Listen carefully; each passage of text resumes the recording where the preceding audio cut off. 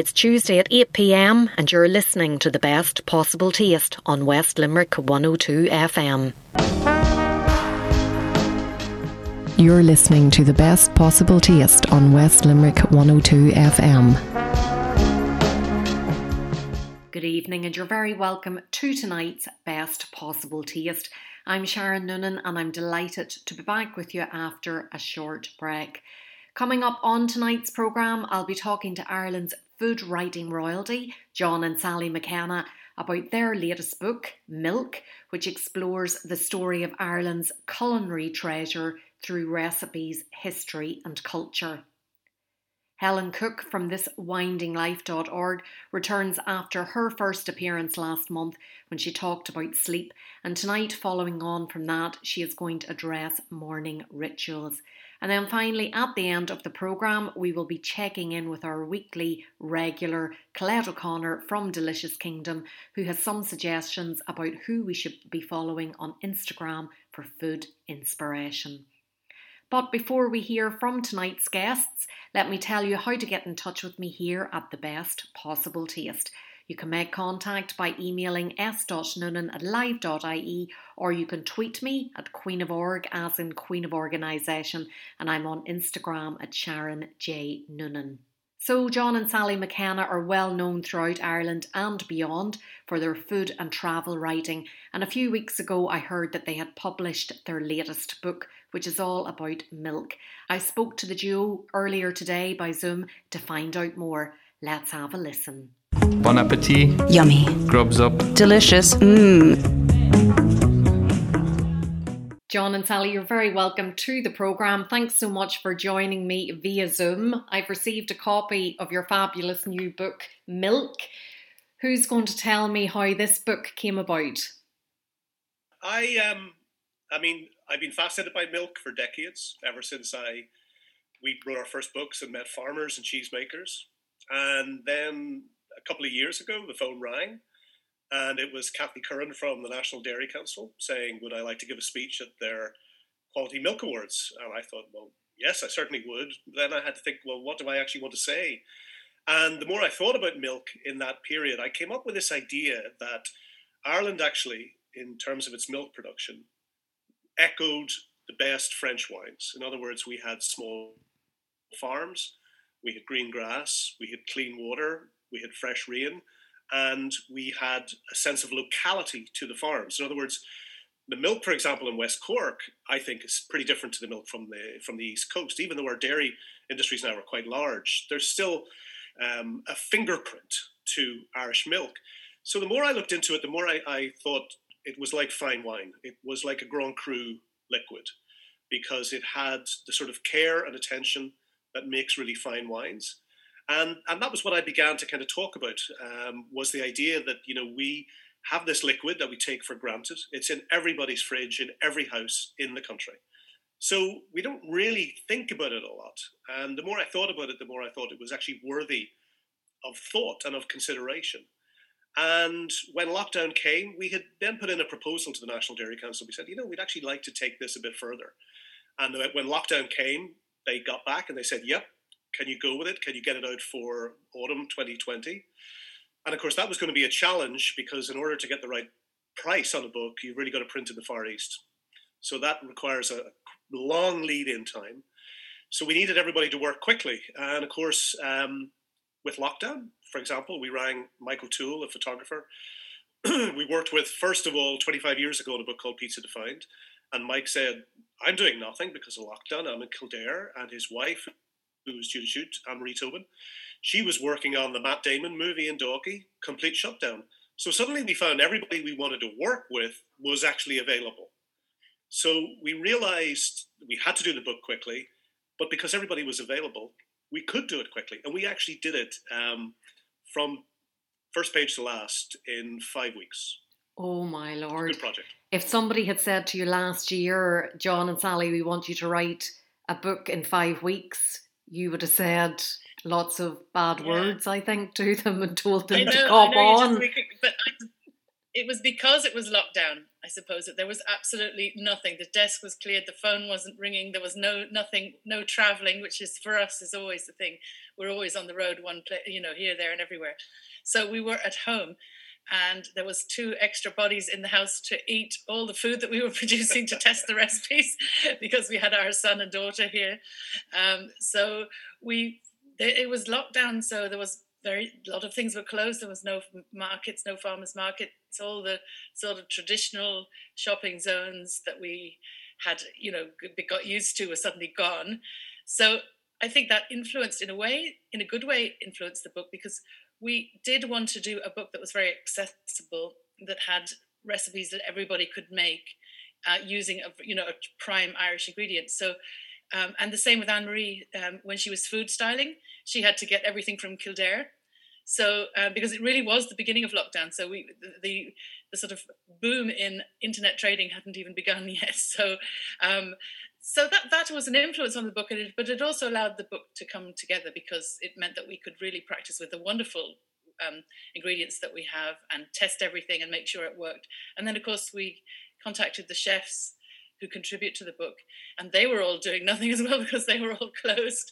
So we got recipes within 24 hours of requesting them, and it all came together. I mean, I think we asked Mike and Anne Marie on the Thursday, and I think on Monday the first photographs were coming in. Yeah.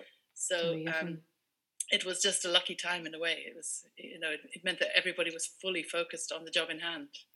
And you mentioned the chefs there. You have a number of different recipes. I think it's around 60 recipes in the book from different chefs from all over Ireland and even beyond.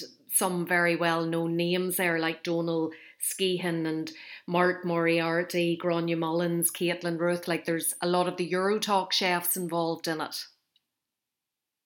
Yes, I mean, I think in some ways there are some people who are very well known, like Donal, like Clodagh McKenna. But on the other hand, we were really looking to bring on a new generation of chefs. I mean, as you say, Mark obviously is well known, but Gráinne Mullins obviously is known through the winning Eurotalk Young Chef. But people like Tony Davidson from Fisk, for example, who to me is one of the great cooks up in the Northwest. We were kind of keen to get recipes from them. They're not so well known. They're brilliant talents. So it was a chance also to kind of introduce new voices. And we didn't just want it to be a John and Sally book, because what we were trying to do was to tell the story of milk, which is the history and the culture, but also at the same time to capture a little bit of the contemporary culinary culture that's actually going on in Ireland. And sometimes that was really serendipitous. I mean, I mentioned Tony from Fisk.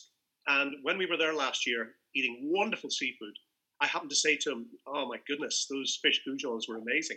And he just said, well, the secret actually is buttermilk. And I just thought, oh, wow, okay. So then when we were suddenly saying, who are we going to get recipes from and what can we do? And we just thought, well, there's an example of somebody using a variety of milk in this unlikely context to incredible ends. As fish goujons, like I'd walk up to Downing's tomorrow, if I was allowed, just to eat them. So it was a chance to try to say, look, here's contemporary food, but also some of our old family recipes going way back. Yes, we had a recipe like the cookie recipe for the ice cream sandwiches. I was looking for a light cookie recipe that would fold around ice cream. And I mean, honestly, we were just all drooling over this delicious experience of eating these cookies. They weren't intended as an ice cream cookie sandwich cookie, but they just worked. They were so crispy and light and lacy. They did the job. And I was so excited to see our local bakery, Trish Messam from the Stuffed Olive, doing a riff on that and using the cookies to make a sort of a Snickers bar and things. So that's a lovely feeling, when you put something together and you see other people cooking it and putting photographs of what they've cooked up on Instagram. And so it's lovely. So it's a mixture of classic recipes, which we felt that, really showcased dairy, and then these sort of funky recipes from the chefs.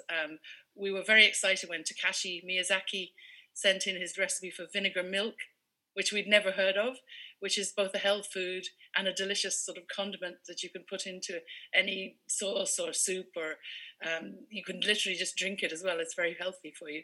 So it was a mixture of, funky and classic, really. And one of the recipes that struck me that I was surprised to see milk in was bolognese. I've never put milk in Uh, bolognese before, but I definitely will try it now next time. Like, obviously, that's a staple Works. in this house with two small children. it actually is traditional. Oh, If you look, for example, at Marcella Hazan's first book, Classic Italian Cookery, Marcella uses milk in her bolognese. I sometimes wonder if it may go back to days pre-refrigeration when meat would have been quite fresh, and people were really looking for something to tenderize meat. And so the secret of a really fine bolognese is both milk and long slow cooking, at least 3 hours. So it was nice to kind of get those ideas. And one other thing we borrowed, for example, from overseas was the idea of cooking goat in milk, which is a kind of reference to the Mexican cajeta. And actually, one of the things that propelled us to use that was the fact that, with wonderful producers like Brock Gammon in Northern Ireland, you can get wonderful young kid meat, really tender, really good. And then you just simmer it in milk for, again, a long, long, long, long time. yeah, I had noticed you have goat milk tacos because here in Newcastle West, just outside the town, we do have a goat farmer who was doing goat's cheese and has recently started to do goat's milk as well, and would do some goat meat for burgers and whatnot, a bit like Brock Gammon and their Billy burgers. So that's something I was actually going to say to you. It's not just about cow's milk. You have goat milk, a goat milk recipe here as well. Do and we have sheep's milk yogurt recipes in the beginning. The Labne pearls, which came from Jacinta of GMIT, and also Jess Murphy of Kai. So obviously, because milk is very it's lots of different things to different people, and goat is actually the most widely eaten meat in the world. But I suppose in Ireland, the dairy culture is often around cows, so that's predominantly. But if you have local goat milk and local goat meat, I would definitely try that recipe. Yep. It really is a wonderful recipe. Yeah, so I think it's interesting that most people do associate milk with cows, but it comes from a lot of other different animals and is widely available. Any lactating animal, really. One of the milks that we don't have and that has never been drunk in Ireland is actually donkey milk, which is drunk in Italy as a health restorative. Okay. I've never heard of anybody else drinking milk from donkeys, but apparently in Italy, occasionally or in some regions, they actually do. But that's the one time. But otherwise, yes. This of course is the contemporary discussion about what is a milk, because of course a lot of people are switching to non-dairy milks. They're not milks. Realistically, they are flavored waters, rather like soft drinks. We think we have the best milk in the world, and we think it's, Ireland also, we are as a nation uniquely lactose tolerant.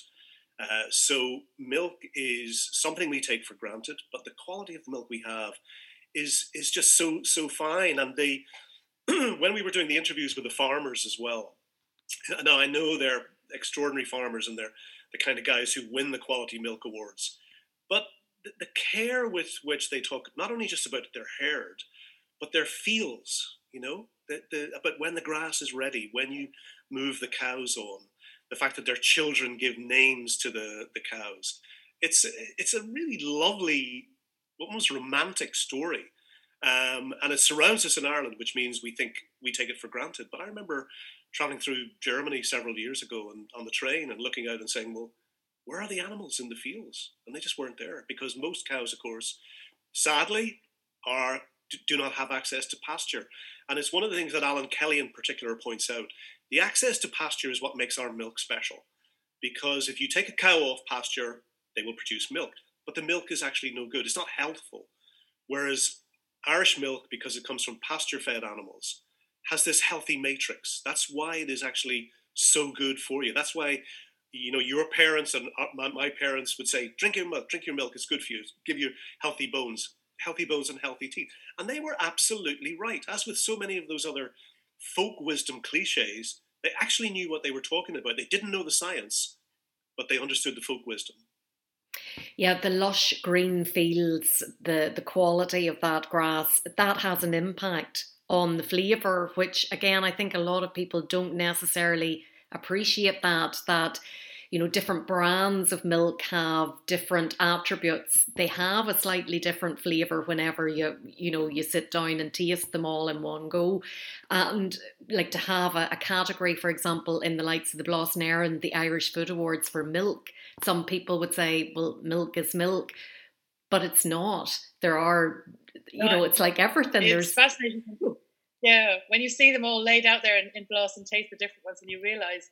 But I think, in a way, the industry leading us there is the barista industry in coffee serving, because they notice, if depending on where the milk is produced and how it's produced, there's a huge difference on the coffee, the creamer in the coffee. So that's one way in which we have started to notice our milk. But otherwise, I think we all need to wake up and say, look, we've got this fantastic ingredient, and I don't think we're appreciating it. I think, Sharon, I think it is already beginning to change. I mean, I'm thinking, for example, 25 or 30 years ago, the late, great Michael Jackson, the original beer hunter, used to keep giving off because he'd say, people would walk into a pub and they'd say, I'll have a beer. And he'd say, what do you mean a beer? There is no such actual thing as beer. That's a category. It's a commodity. You say, I really feel like a Pilsner. And of course, people will do that now. They'll say, I want an IPA, or I want a Duvel style, or something like that. And I think we're going to see this with milk, that people will say, no, I want, whether it's a raw milk, or I want a Jersey milk, or I want a West Coast milk. And I think there's room there, if they could do it, for people in the dairy industry to begin to make a differentiation. In other words, to say, yes, the milk is good, but actually, this is a special cuvée, rather like wine. And you say, this is not just a Grand Cru, it's a Grand Cru Class A, or it's a Premier Grand Cru. And, hopefully then you separate that out and you sell it at a higher margin. That's what the French are geniuses at with wine. And I think we should copy them. I think the same in butter as well. I think, we're beginning to get again in Blas, that you get to taste all the different butters. And there's a huge difference between the butter, and it comes down to the milk at the end of the day. And we've probably already appreciated that with cheese in Ireland for a number of years, because we know that the West Cork milk produces these wonderful semi-soft washed rind cheeses like Durras, Gabine, Malines. And, whereas the sort of scraggy landscape of Sligo and Leitrim always produced great goat's cheese, because the goats were on the hills and the farmers were making goat's cheese. So you can see that regionality showing up in Irish cheese and in Irish butter, but not necessarily yet milk. Yeah, and I think with butter, people are very loyal to their particular brand of butter. Like there's a certain brand of butter that comes into this house that my husband wouldn't dream of having any other sort of butter. Like he's very loyal to that. And you have a great quote from Myrtle Allen in the book. And it says, the butter your sister is sending us is very good. I said to my neighbour one day, yes, he said, that field always made good butter. What a fantastic quote. Yeah, I mean, I think the single greatest aphorism about Irish food, and of course Myrtle wrote that in the first Ballymaloe cookbook decades ago. As with everything else, Myrtle was 40 years ahead of her time. But I think it's such a revealing quote, because it's somebody who's fully in tune with nature and fully in tune with agriculture and fully in tune with the seasons. And they don't attribute the great butter to their own skills. They know that it's made somewhere else. They know that you have to look at all the participants in the dairy chain. And that means looking after the animals, looking after the grass, looking after the production. And that way you get that great butter, and we are beginning to see this. I mean, we live quite near to Glenillen Farm, for example, in West Cork. And we've seen there how a tiny little dairy farm run by a dairy farmer and a dairy scientist, that's a great mixture. You put those two things together, and we have seen Alan and Valerie go from, we would have bought their yogurt and butter the first day they ever went to the Friday market in the Bantry Boys Club, right? They probably made, I think, 15 quid. And today, you go up to Glenillen Farm, just outside Drimoleague, there's probably 50 people at work there making an enormous variety of dairy products. It's quite extraordinary what you can do with milk. This is its beauty. It's a shapeshifter. You can do all sorts of things with it so long as you have a good base ingredient. And I think certainly for us personally, we tasted the most incredible yogurt about 40 years ago on a boat trip up the Bosphorus. And if you follow Ahmet Didi's recipe for making his yogurt, it's kind of precise. It's a bit of work, but it will make a yogurt like you have never ever tasted in your life. It's extraordinary, and it's all technique and good quality milk.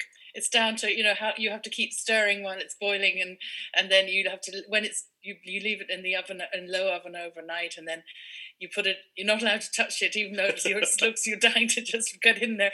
But you have to put it in the fridge then for 6 hours and let it set. And it's a brilliant recipe. We just love making it, and now that's the way though we've got great yogurt that we can buy in Ireland as well, so we're spoiled. Well, before we finish up, I must say it's not just recipes, it is about the history of milk as well as all the recipes there. And then there are stories about some of the farmers that have won at the Dairy Quality Awards, and we have Limerick included there, the O'Leary farmer, the O'Leary family, the dairy farmers there in Leylands and Limerick are in it as well. So there's great stories, like family stories, lovely imagery to go with it as well. And it's the perfect size book as well, I think. Yeah, I mean, we as I say, we were trying to give a sense of the whole picture of the whole culture of milk. Milk. We've been drinking milk in Ireland for 4,000 years. 4,000 years. Milk is in our language. Peter Ward from Country Choice and Nina once famously said, milk is in our blood. And in many ways, I think it is. Milk used to be, your dairy herd were your expression of your wealth. And the language around milk, you could have thin milk and thick milk. You could have milk that was thick but still flowing. So it was like we sort of say, we've got all these names for rain. We actually in the past had all these names for milk. And we need to get back to this, to realizing, it's not a commodity. It is something, as Alan Kelly from UCC says, Irish milk has a unique fingerprint. And that's what makes it really special. It's a great liquid, and you can do amazing things with it. And I hope in the book we've shown a few of the things that you can do with it, because it is a magic liquid. I'm stealing that idea from the French sociologist Pierre Boissard, who wrote a book on the history of Camembert 25 years ago. And he said, milk is a magical liquid. It does things that no other liquid will do. And if you know how to do a few of those, happy cooking. Yeah, absolutely. I mean, we've cooked every recipe in the book, and we've enjoyed putting it together. And I hope people who use the book enjoy it as much as we did. And if people want to get their hands on it, where's the best place for them to go? Well, it's in that wonderful bookshop, O'Mahony's bookshop in Limerick. I know that they have it. You can also order it online from our website, guides.ie. But it's as they say, in all good bookshops. In Eason's as well, online in Eason's and the Book Depository, and so there's lots of places. It's no excuse, plenty of places to get it. And I do think that it would make a lovely gift. I have an uncle-in-law who is a farmer and very, very hard person to buy for, and I think it'll be a lovely gift for him this Christmas. I hope he enjoys it. Well, I hope he enjoys it. Guys, thanks so much for talking to me about the book. It is a lovely book. I've enjoyed going through it, and who knows now, maybe in a year or two we'll be back again talking about a donkey milk book. Well, actually, don't think so. I don't think there's a big market there, Sharon. Speaking as a publisher, but butter. We want to do butter. Well, we look forward to that. Great to talk to you. Thank you very much. Stay safe and mind yourselves. And you. Thank you very much. You're listening to the best possible taste on West Limerick 102 FM.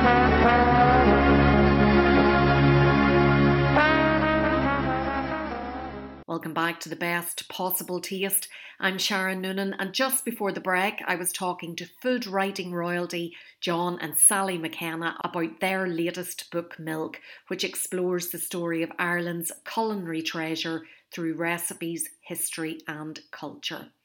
If you're just tuning in now, you might want to catch the best possible taste on West Limerick 102 FM when it's repeated on Wednesday mornings at 8 a.m. and the podcasts are available to listen to on SharonNoonan.com as well as iTunes and the podcast app. Still to come tonight, the Delicious Kingdom's Colette O'Connor will share her suggestions about who we should follow on Instagram for food inspiration. Next, though, we're going to return to a Zoom call with monthly contributor Helen Cook from thiswindinglife.org, who's going to talk to us about morning rituals. Bon appetit. Yummy. Grubs up. Delicious. Helen, you're very welcome to the programme this evening. Last month, whenever you were with us, we were talking about sleep. And now this evening, we're going to talk about something that inevitably follows sleeping, and that's getting up in the morning. Hi Sharon, thanks for having me on again. As you rightly said, last month we had a chat about sleep, and this month we'll talk about the mornings. So I don't know about yourself, but for me, I find that if I start off well and get myself off to a good start in the morning, the rest of the day will inevitably be that much calmer and easier and smoother. And if you're rushing, I think we all know that, and running in the morning and not having a good breakfast and out the door or staying indoors as we are at the moment, then I think, you end up being a bit frazzled and the day kind of all goes awry on you, I think that's the general feeling. So for myself, something that I'm going to concentrate on over the next couple of months is just getting that kind of morning routine kind of down. And that routine now has changed because I myself am working from home, so like so many other people, so we don't actually have a massive deadline to be in our cars or to be on public transport. I still have a deadline that I need to be at my desk at 9 a.m. So I worked on a little routine to kind of get myself up and going in the morning. And what I'm starting with now is just getting out and getting some fresh air in the morning. So the very first thing that I'm doing is just walking the dog. So I'm finding that the dog is a great incentive to get up and get out, especially on these cold mornings. Tell us a bit about your dog, because your dog is a recent acquisition. The dog is a very recent acquisition, yeah. So his name is Pippin, and he is a rescue dog. Well, he was in a foster situation, but he was in a very loving foster home, which is great. But they just had two other dogs, so they couldn't keep him and long term. So I took him at the end of August, and he's been with us ever since. And life has changed immensely. Obviously, listeners can't see you. I can see you because we're on Zoom, and your face lights up.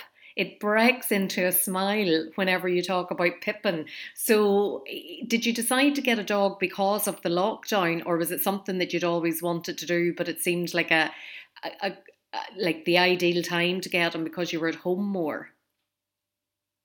Exactly, yeah. So I'm a huge dog lover, anybody who knows me. And we had dogs at home, and I always wanted a dog, but living in Dublin city centre in an apartment with an extremely busy job, it just never felt like the right time. And because I do love dogs so much, I never wanted to get a dog and just leave him locked up at home all day on his own, in a small apartment. So with the year that we've had, I thought, look, let's just go for it.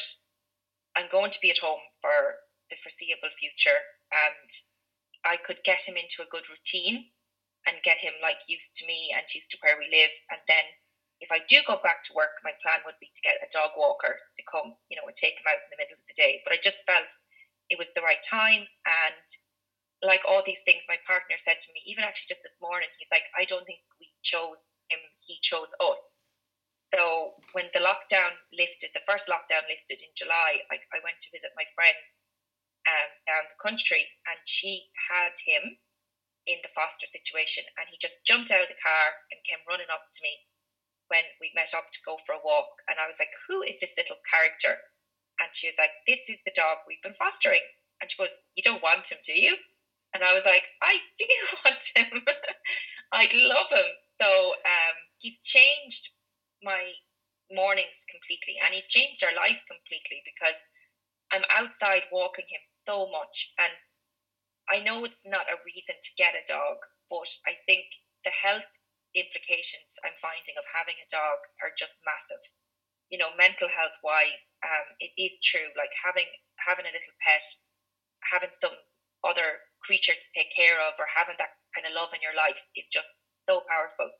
And also just, in terms of exercise, a dog is fantastic. So I'm up, hail, rain or shine, like these winter mornings, I would never have even put my nose outside the door, but I'm up now every morning at 7, sometimes even earlier, 6:30, and I'm out the door with him, and we try and do a half an hour, 40 minutes in the morning, and it's brilliant because it just clears all those cobwebs and gets you moving, and then the next steps then can kind of follow. So when I come home from walking him, I roll out the yoga mat and I do about 20 minutes, half an hour of yoga every morning.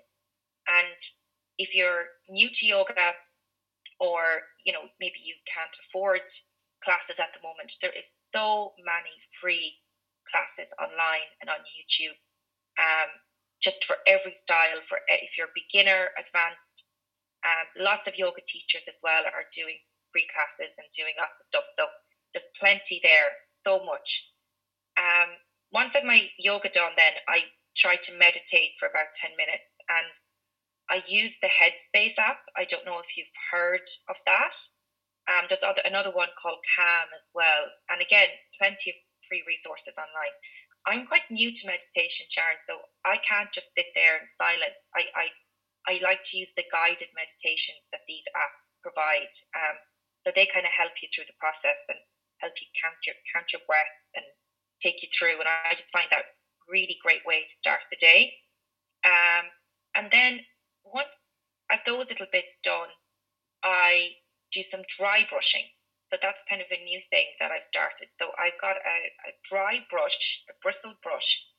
And what you do is you sweep the brush up the legs, up the arms, and you always make small kind of motions towards the heart. So you brush upward towards your heart. And what that does is it helps to move the lymph in your body, the lymphatic system, so it helps with circulation. And then it also helps with your skin, especially in the winter as well. It's just great for exfoliating dry skin. And I just find it gives you a little bit of a zing, like a little bit of, it does energize you as well. So if you can be a bit sluggish in the morning like I can, all of these things kind of help me wake up. I'm a very deep sleeper, so it does take me that little bit of a while to kind of get going. You know what I mean? To kind of get the engine going. So getting the fresh air, a little bit of gentle yoga, bit of dry brushing, hop in the shower, and then I'm ready for the day. And whilst I'm pottering around then, I like to do a hot lemon and water. I'm sure a lot of your listeners have heard like the benefits of hot lemon and water. Like if you're to believe them all, it's like the miracle cure. Like it'll help you lose weight, and it'll help your digestion, and it'll help your skin. A lot of that is anecdotal, but what I just find is it's a lovely warm drink to have first thing without maybe rushing for the caffeine, the minute you get up, and then I feel you're kind of in that caffeine cycle for the morning. I think just for me, having the lemon water, it's warm, especially this time of the year. It's warm, it's kind of comforting. And look, if I get nice glowy skin from it, all the better. And it's got good vitamin C as well, so it does have some benefits. So that's my little ritual: walk the dog, yoga, meditation, little bit of dry brushing, hop in the shower, and my hot lemon and water. And that's what I think is a good routine to kind of get into. And also in lockdown, I think it's important to find your own time in the house in the day. So my partner is a night owl. He likes to stay up late, watches his movies, watches documentaries. And I find that this time in the morning, for me, like I'm here in the apartment on my own with the dog, and it's just a little bit of time for myself. I know it's not possible for everyone, like if you have kids, and kids are trying to get to school, but if you can find even 5 or 10 minutes in the day, in the morning, I should say, to get, for your own little time, I think it's very beneficial. And if you want, then we can talk a little bit about breakfast foods. That was going to be my next question. After all of that, you must be absolutely starving and dying for a nice bit of breakfast. At least I would be. Well, I am, yeah, and I love my breakfast. Do you like your breakfast? I think breakfast is the nicest meal of the day. Not necessarily at home, but certainly when you're away from home, if you're lucky enough to be staying in a hotel, or especially, dare I mention, the US of A. I think there's nothing like a lovely breakfast out in a nice diner if you're over in the States. Oh, I agree. I think breakfast to me is the meal of kings. I love breakfast. I couldn't do without breakfast. But interestingly enough, I don't drink milk. I'm not lactose intolerant. It's a thing. It's a leftover childhood food phobia. I'm not a milk drinker, and so that kind of eliminates a lot of the traditional breakfasts like cereal and porridge and things like that. I don't like personally, and I know there's a huge range of even fantastic Irish products out there now in that category. But for me, then I just like to do quite simple, like toast, variations of toast. Sharon, is kind of where I'm at in the morning, especially this time of the year. So, eggs and toast and scrambled egg, poached egg, boiled egg, anything like that. Or if I'm kind of going, I like to experiment a little bit with plant-based eating as well, and I do that now and again. So if I'm not having eggs, I just do fry up on the pan, no oil, no butter, just a really good non-stick pan, and I do like mushroom, maybe courgette, tomato, spinach, and I put a little bit of tamari, which is gluten-free soy sauce, on it for flavour, and let the whole lot just cook down, and then just put that on 2 slices of toast, and gorgeous.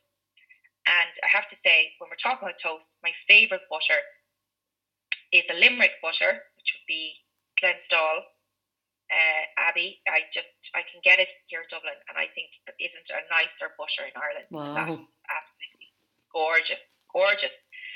And another nice thing to do this time of the year is stewed apple, which, again, because I'm not a cereal type person or a porridge person, but I sometimes chew up some apples early in the week and just put them into like a big Tupperware, and then I heat up like small portions of them, and they can be really nice in the morning, or even now to put in some blackberries, or blueberries, stewed apple, and I might just toast off some porridge oats and nuts and seeds and sprinkle that on top. And especially for autumn, I just think that's a really, really nice breakfast. And I was very lucky that my dad has 4 or 5 apple trees, and the apple harvest this year was fantastic. It was absolutely fantastic. So his trees were coming down with apples. So I took a great big bag of them up with me to Dublin after he got them all harvested, and I've been working my way through those and just chewing them, and they're amazing. Really, really nice. And you don't need to add a lot of sugar or anything. Now tell me, you were saying there you don't like milk. Does that mean you don't like yogurt as well? A little bit, but not much. The apples would be lovely with the yogurt. Yeah, the odd time I would use a little bit of Greek yogurt, but I found that after a lifetime of not having milk, yogurt, I think you kind of lose. I'm not lactose intolerant, but you do lose a little bit of that ability to process milky dairy type products. I do find that yogurt can be a bit, not agree with me that well. But yeah, I do love a little bit of Greek yogurt. And I mean, if I'm in a hurry, I just love like peanut butter on toast with sliced banana. And I think it's such a filling breakfast, and quite a healthy breakfast as well, because you're getting a lot there. You're getting like your healthy fat, from your peanut butter, your banana, obviously, like nice wholemeal bread. A peanut butter that I love is actually one that I came across in the milk market in Limerick many moons ago. Nutshed. I think they're 2 girls from Tipperary, aren't they? They're from Nina, yes. So they would be, I believe they are Peter Ward, Country Choice, his family, his daughters, if I'm correct. And it's funny that you say that, because recently I've really got into apple slices with that peanut butter on top of it first thing in the morning, because I have always found peanut butter very dry and very gritty, but I find if you put it with apple, they are the perfect combination. Yeah, that's actually one of my favourite snacks as well. It's just a lovely crunchy apple with a little bit of peanut butter on top. Now you do need to be, if like me, you're on a little bit of a weight loss journey, you do need to be mindful of the peanut butter. It's full of really good fat, but fats nonetheless. And you do need to keep an eye on it. So I suppose it's just a little goes a long way with peanut butter. But I have to say the Nutshed honey roasted crunchy peanut butter is delicious. So hats off to those two girls. I got a jar of that a couple of days ago and it's nearly finished. Oh, I know. I know. It's hard to keep it going. And I would say as well, like, you know, on a slightly separate note with the peanut butter, I would be, of course, mindful that, you know, not everyone has the luxury of being able to pick and choose with their food. You know, that sometimes families do need to go for the cheaper option. But with the cheaper peanut butters, you know, they do have palm oil. And whereas that's not necessarily bad for your health, you know, the palm oil industry, if anyone wants to kind of do a bit of reading online, is devastating, you know, the rainforest and in particular the lovely orangutan, which is that lovely red-haired primate or monkey or whatever you want to call him. And there's been some, you know, big ad campaigns and things around that. So personally, Sharon, I always try and choose a peanut butter that is 100% nut. And then the oil that you see in those peanut butters is the natural oils from the nuts themselves, and they don't have any added palm oil. And there's some gorgeous Irish peanut, you know, nut products out there as well at the moment. Another one I've experimented with, just my last one, is a chia pudding. This is a recipe I got from the Happy Pear, which is for me, I mixed oat milk because again of my dairy, but you can use regular milk or almond milk or whatever you're using with chia seeds. And chia seeds are these little powerhouse seeds. There's loads of protein and loads of goodness in them, but they actually swell up when you put a liquid in them. And they come almost like frog spawn. Now, I'm probably not selling it, but they swell up and they kind of set into like a little pudding. So the best thing to do would be soak them overnight in whatever milk you want to use. And they kind of double in size. So it turns into this kind of like pudding type texture, which you can top then with, you know, fruit or a little bit of granola. It's nice. I did like it, but for this time of the year, I think it's nice to have something more, you know, to get you going in the morning. So that'd be more something for the summer months. So that's it, kind of, Sharon. That's really what I do. I will be doing a blog post about this on thiswinelife.org this month, and I'll be listing up some of my favourite products as well, some Irish food products for breakfast. So if anyone wants to have a look at that, where they can find it. Fantastic. Well, look, we look forward to reading that whenever it's up there. Thanks so much for telling us all about that today. You're going to be back next month with a very important theme, and that's eating intuitively, because I think in December, especially when those tins of biscuits and sweets and everything land, we can be quite random just going at them and the intuition goes straight out the door. So it'll be great to talk to you about that and to get your advice and your tips on that. In the meantime, as I say, thanks a million for talking to us this evening, Helen, and be sure to give Pippin a good cuddle there from us. Oh, I will. Thanks, Sharon. Thanks so much. Talk to you next month. You're listening to The Best Possible Taste on West Limerick 102 FM.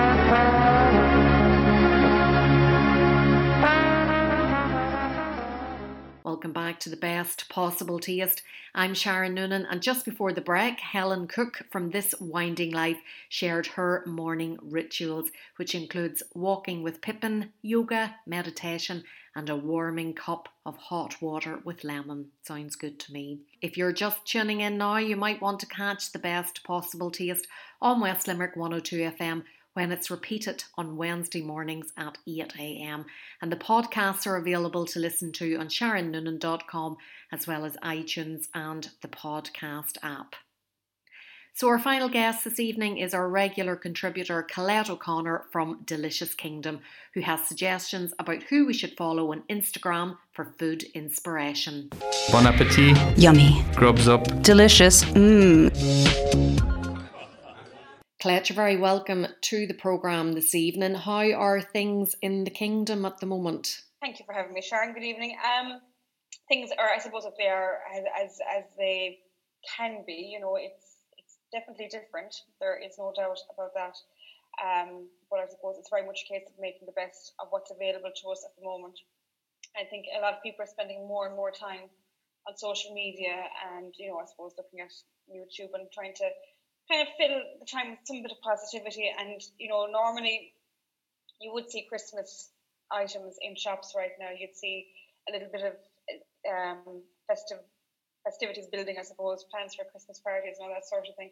That's obviously not happening this year, but there's still a lot happening online. So I thought it would be nice this evening to kind of take a look at some of my favourite social media accounts to follow in terms of food, and they're all on Instagram, so one-stop shop, and just for that kind of feel-good factor. And I suppose, whatever shape it forms this year, there will still be Christmas, and there will still be Christmas food.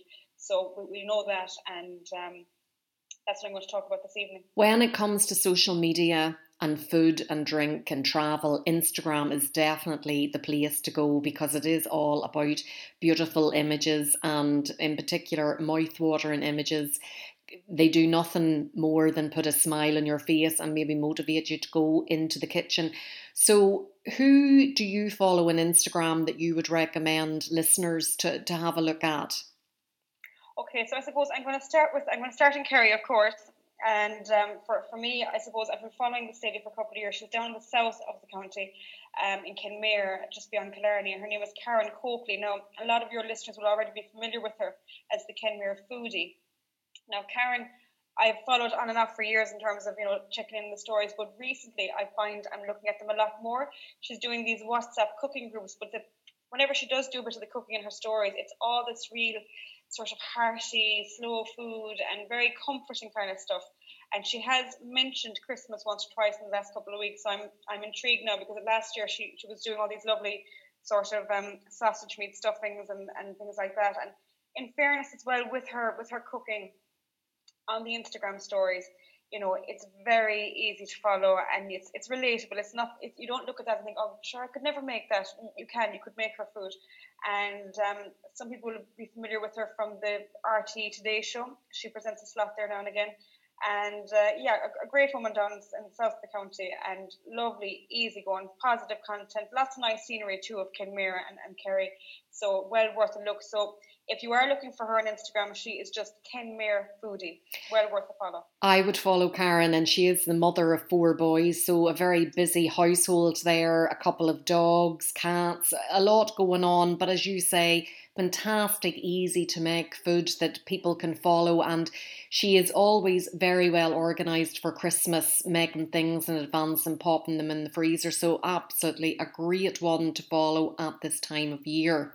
Yeah, actually, speaking of the dogs, I must just say one last thing about her. She got a puppy recently, and I'm nearly as hooked on the puppy as I am on the food. He's beautiful. I think he's a Burmese mountain dog. Gorgeous dog altogether. But I suppose going on into a more nationally recognisable name, and he's currently on RT1 during the week, Rory O'Connell. So loads of people will be familiar with Rory, but I suppose on Instagram he's relatively new to it, I think. But his food now, it is just, I suppose he's a lovely way of speaking on television. I know lots of, people like to tune in on the evening, make sure they're sitting down with their cup of tea for 8:30 to watch his show, because it is absolute escapism for half an hour. Now his Instagram is gaining quite a few, I think it's up to 10,000 followers now. But coming up to Christmas, I think every year he and his sister Darina Allen, they have been doing a Christmas cookery show. So it's very, very wholesome, very traditional, very much in the theme of the Ballymaloe ethos, but absolutely beautiful. And I think he's a new book, The Joy of Food, out as well. So well worth the look. And even though his food is a little bit more, I suppose, complex, some of it, it's still well worth watching, and it's complete escapism. And lovely guy to watch. He has a beautiful lilt to his voice. It's very calming and soothing. Absolutely, yeah. He does, and actually, you could nearly watch him for that alone. You could just listen to what he's saying, and you could kind of almost taste the food the way he delivers it. It's lovely, and yeah, all about the food, all about the seasonality of cooking, and you can sense you're in the hands of a master when he's actually talking about the food and the recipes. So we're going to go over to County Clare next to Ennistymon, to a lady called Sinead Garvey, who runs the Cheese Press in Ennistymon. Now, the Cheese Press is a gorgeous little artisan cafe, which up to COVID times you could go in and sit down and have a beautiful organic coffee. Gorgeous. So she has the accolade of having the best cheese toasty in Ireland. Also wonderful cheeses, they're wonderful cured meats and everything. So since the lockdowns and COVID and everything, she sort of changed her business a bit now. So you can order gourmet sandwiches for takeaway, you can order lovely sourdough, you can order lovely coffees to take away. And she's doing very well with this, but she's lovely scenery. Of course, Ennistymon as well is very close to the Burn region in Clare, and you have all that wonderful scenery, and definitely there's an influence of the surroundings in the product there. And Sinead is very easygoing, she's very down to earth, lovely way about her, great all crack on Instagram, and mad for Christmas. Lovely stuff last year up around Christmas online, and well worth a look. Would I be correct in saying that she is a sister of Siobhan, who has St. Tola goat's cheese? Yes, you would. That's right. She is with their sisters, and actually Roisin Garvey as well, who is a Green Party senator as well. So they're a very well connected family, a big foodie family, and yeah, definitely worth a follow. You can follow her on Instagram, simply Cheese Press Ennistymon. And I do like Ennistymon as a small town. It's a very nice town to drive through and stop off and get the coffee from Sinead and the toasty, as you say, when we can travel again.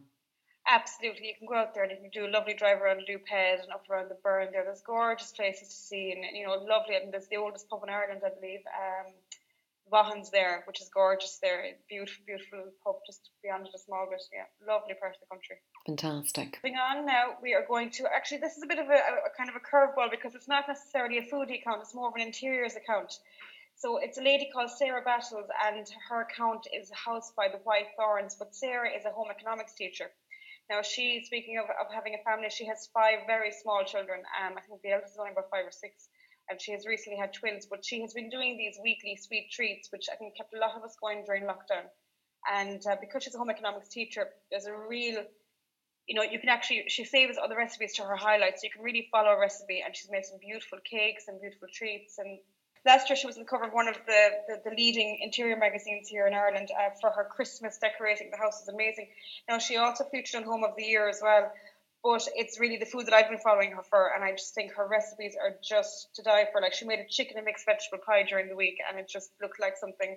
I mean, it sounds so simple, but the way she made it, and I suppose for novice cooks as well, going back to the fact that she's a teacher, it is easy to follow her, and she's very engaging as well. She'll interact with you, so definitely worth a look. And the added bonus then, of course, too, is looking at the beautiful interiors that she's often showing off.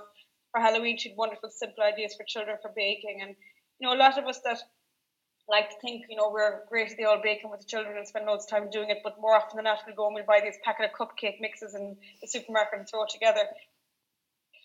She kind of showed how simple it was to do these things, and, it was well worth a try, I suppose. But, yeah, she kind of instills a bit of confidence, and like I say, lovely, easy to follow, easy to listen to. She's a lovely voice when she's teaching, and definitely worth a follow. So it's House by the White Thorns, and the lady's name is Sarah Battle. Fantastic. And have you one more for us before we finish up? I do. I'm going back home to Kerry again, only over the road to Lizelton, to Orla Walsh, who runs Orla's Country Kitchen. Now, Orla, I've known for years, and she would be a great stalwart of the local food markets here in Kerry. She'd been the Soul Food for over the years. All the Christmas markets, she's usually booked up one advance for every weekend in December, and of course that's not going to happen this year. So if you wanted to sample some of Orla's goods, she's doing some wonderful treat boxes which can be delivered, afternoon tea boxes, Christmas cakes.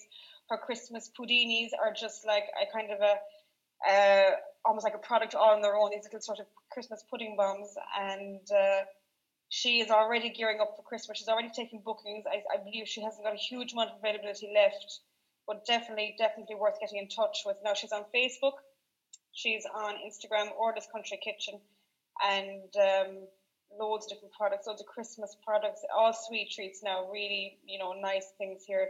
Her Rocky Road, her coffee cakes, the Christmas puddings, the Christmas cakes, and it's just the presentation as well, I suppose, with Orla. She's very down to earth, and she's a huge community woman as well, big into kind of supporting local, and there's a network of a couple of producers in the Ballybunny and Lizelton area, and Orla's very much a driving force behind that as well. Fantastic. Another great one to follow. Well, look, that's something for us to do of an evening now. The evenings are dark and cold, so we're not going anywhere. So to get some inspiration for our menu plans during the week and certainly coming up to Christmas, the Instagram is a great source. Thanks so much for sharing all of that with us, Colette. Stay safe now and mind yourself. You too. Thank you, Sharon. Bon appetit. Yummy. Grubs up. Delicious. And that brings us to the end of the programme this evening. But before we go, I need to ask you for your help. Colette and I would like to do a piece before Christmas about food banks in the Limerick and Kerry regions. So if you are aware of a food bank that's maybe looking for food donations, or you're involved with a food bank, or if you'd like to put a call out to those in need to get in touch so that you can help them discreetly, of course, please drop me an email to s.noonan@live.ie. We'd really appreciate it. And I'm also very grateful to tonight's guests. So many thanks to John and Sally McKenna, Helen Cook and Colette O'Connor from Delicious Kingdom. Until next week, bon appetit. Do you want to get in touch with the Best Possible Taste? Do you want to come on, share a recipe, review a cookery book, or just have a general chat about what you like to eat and drink? All you have to do is get in touch with me, Sharon Noonan, by sending an email to s.noonan@live.ie or send me a tweet @Queen of Org. Bon appetit!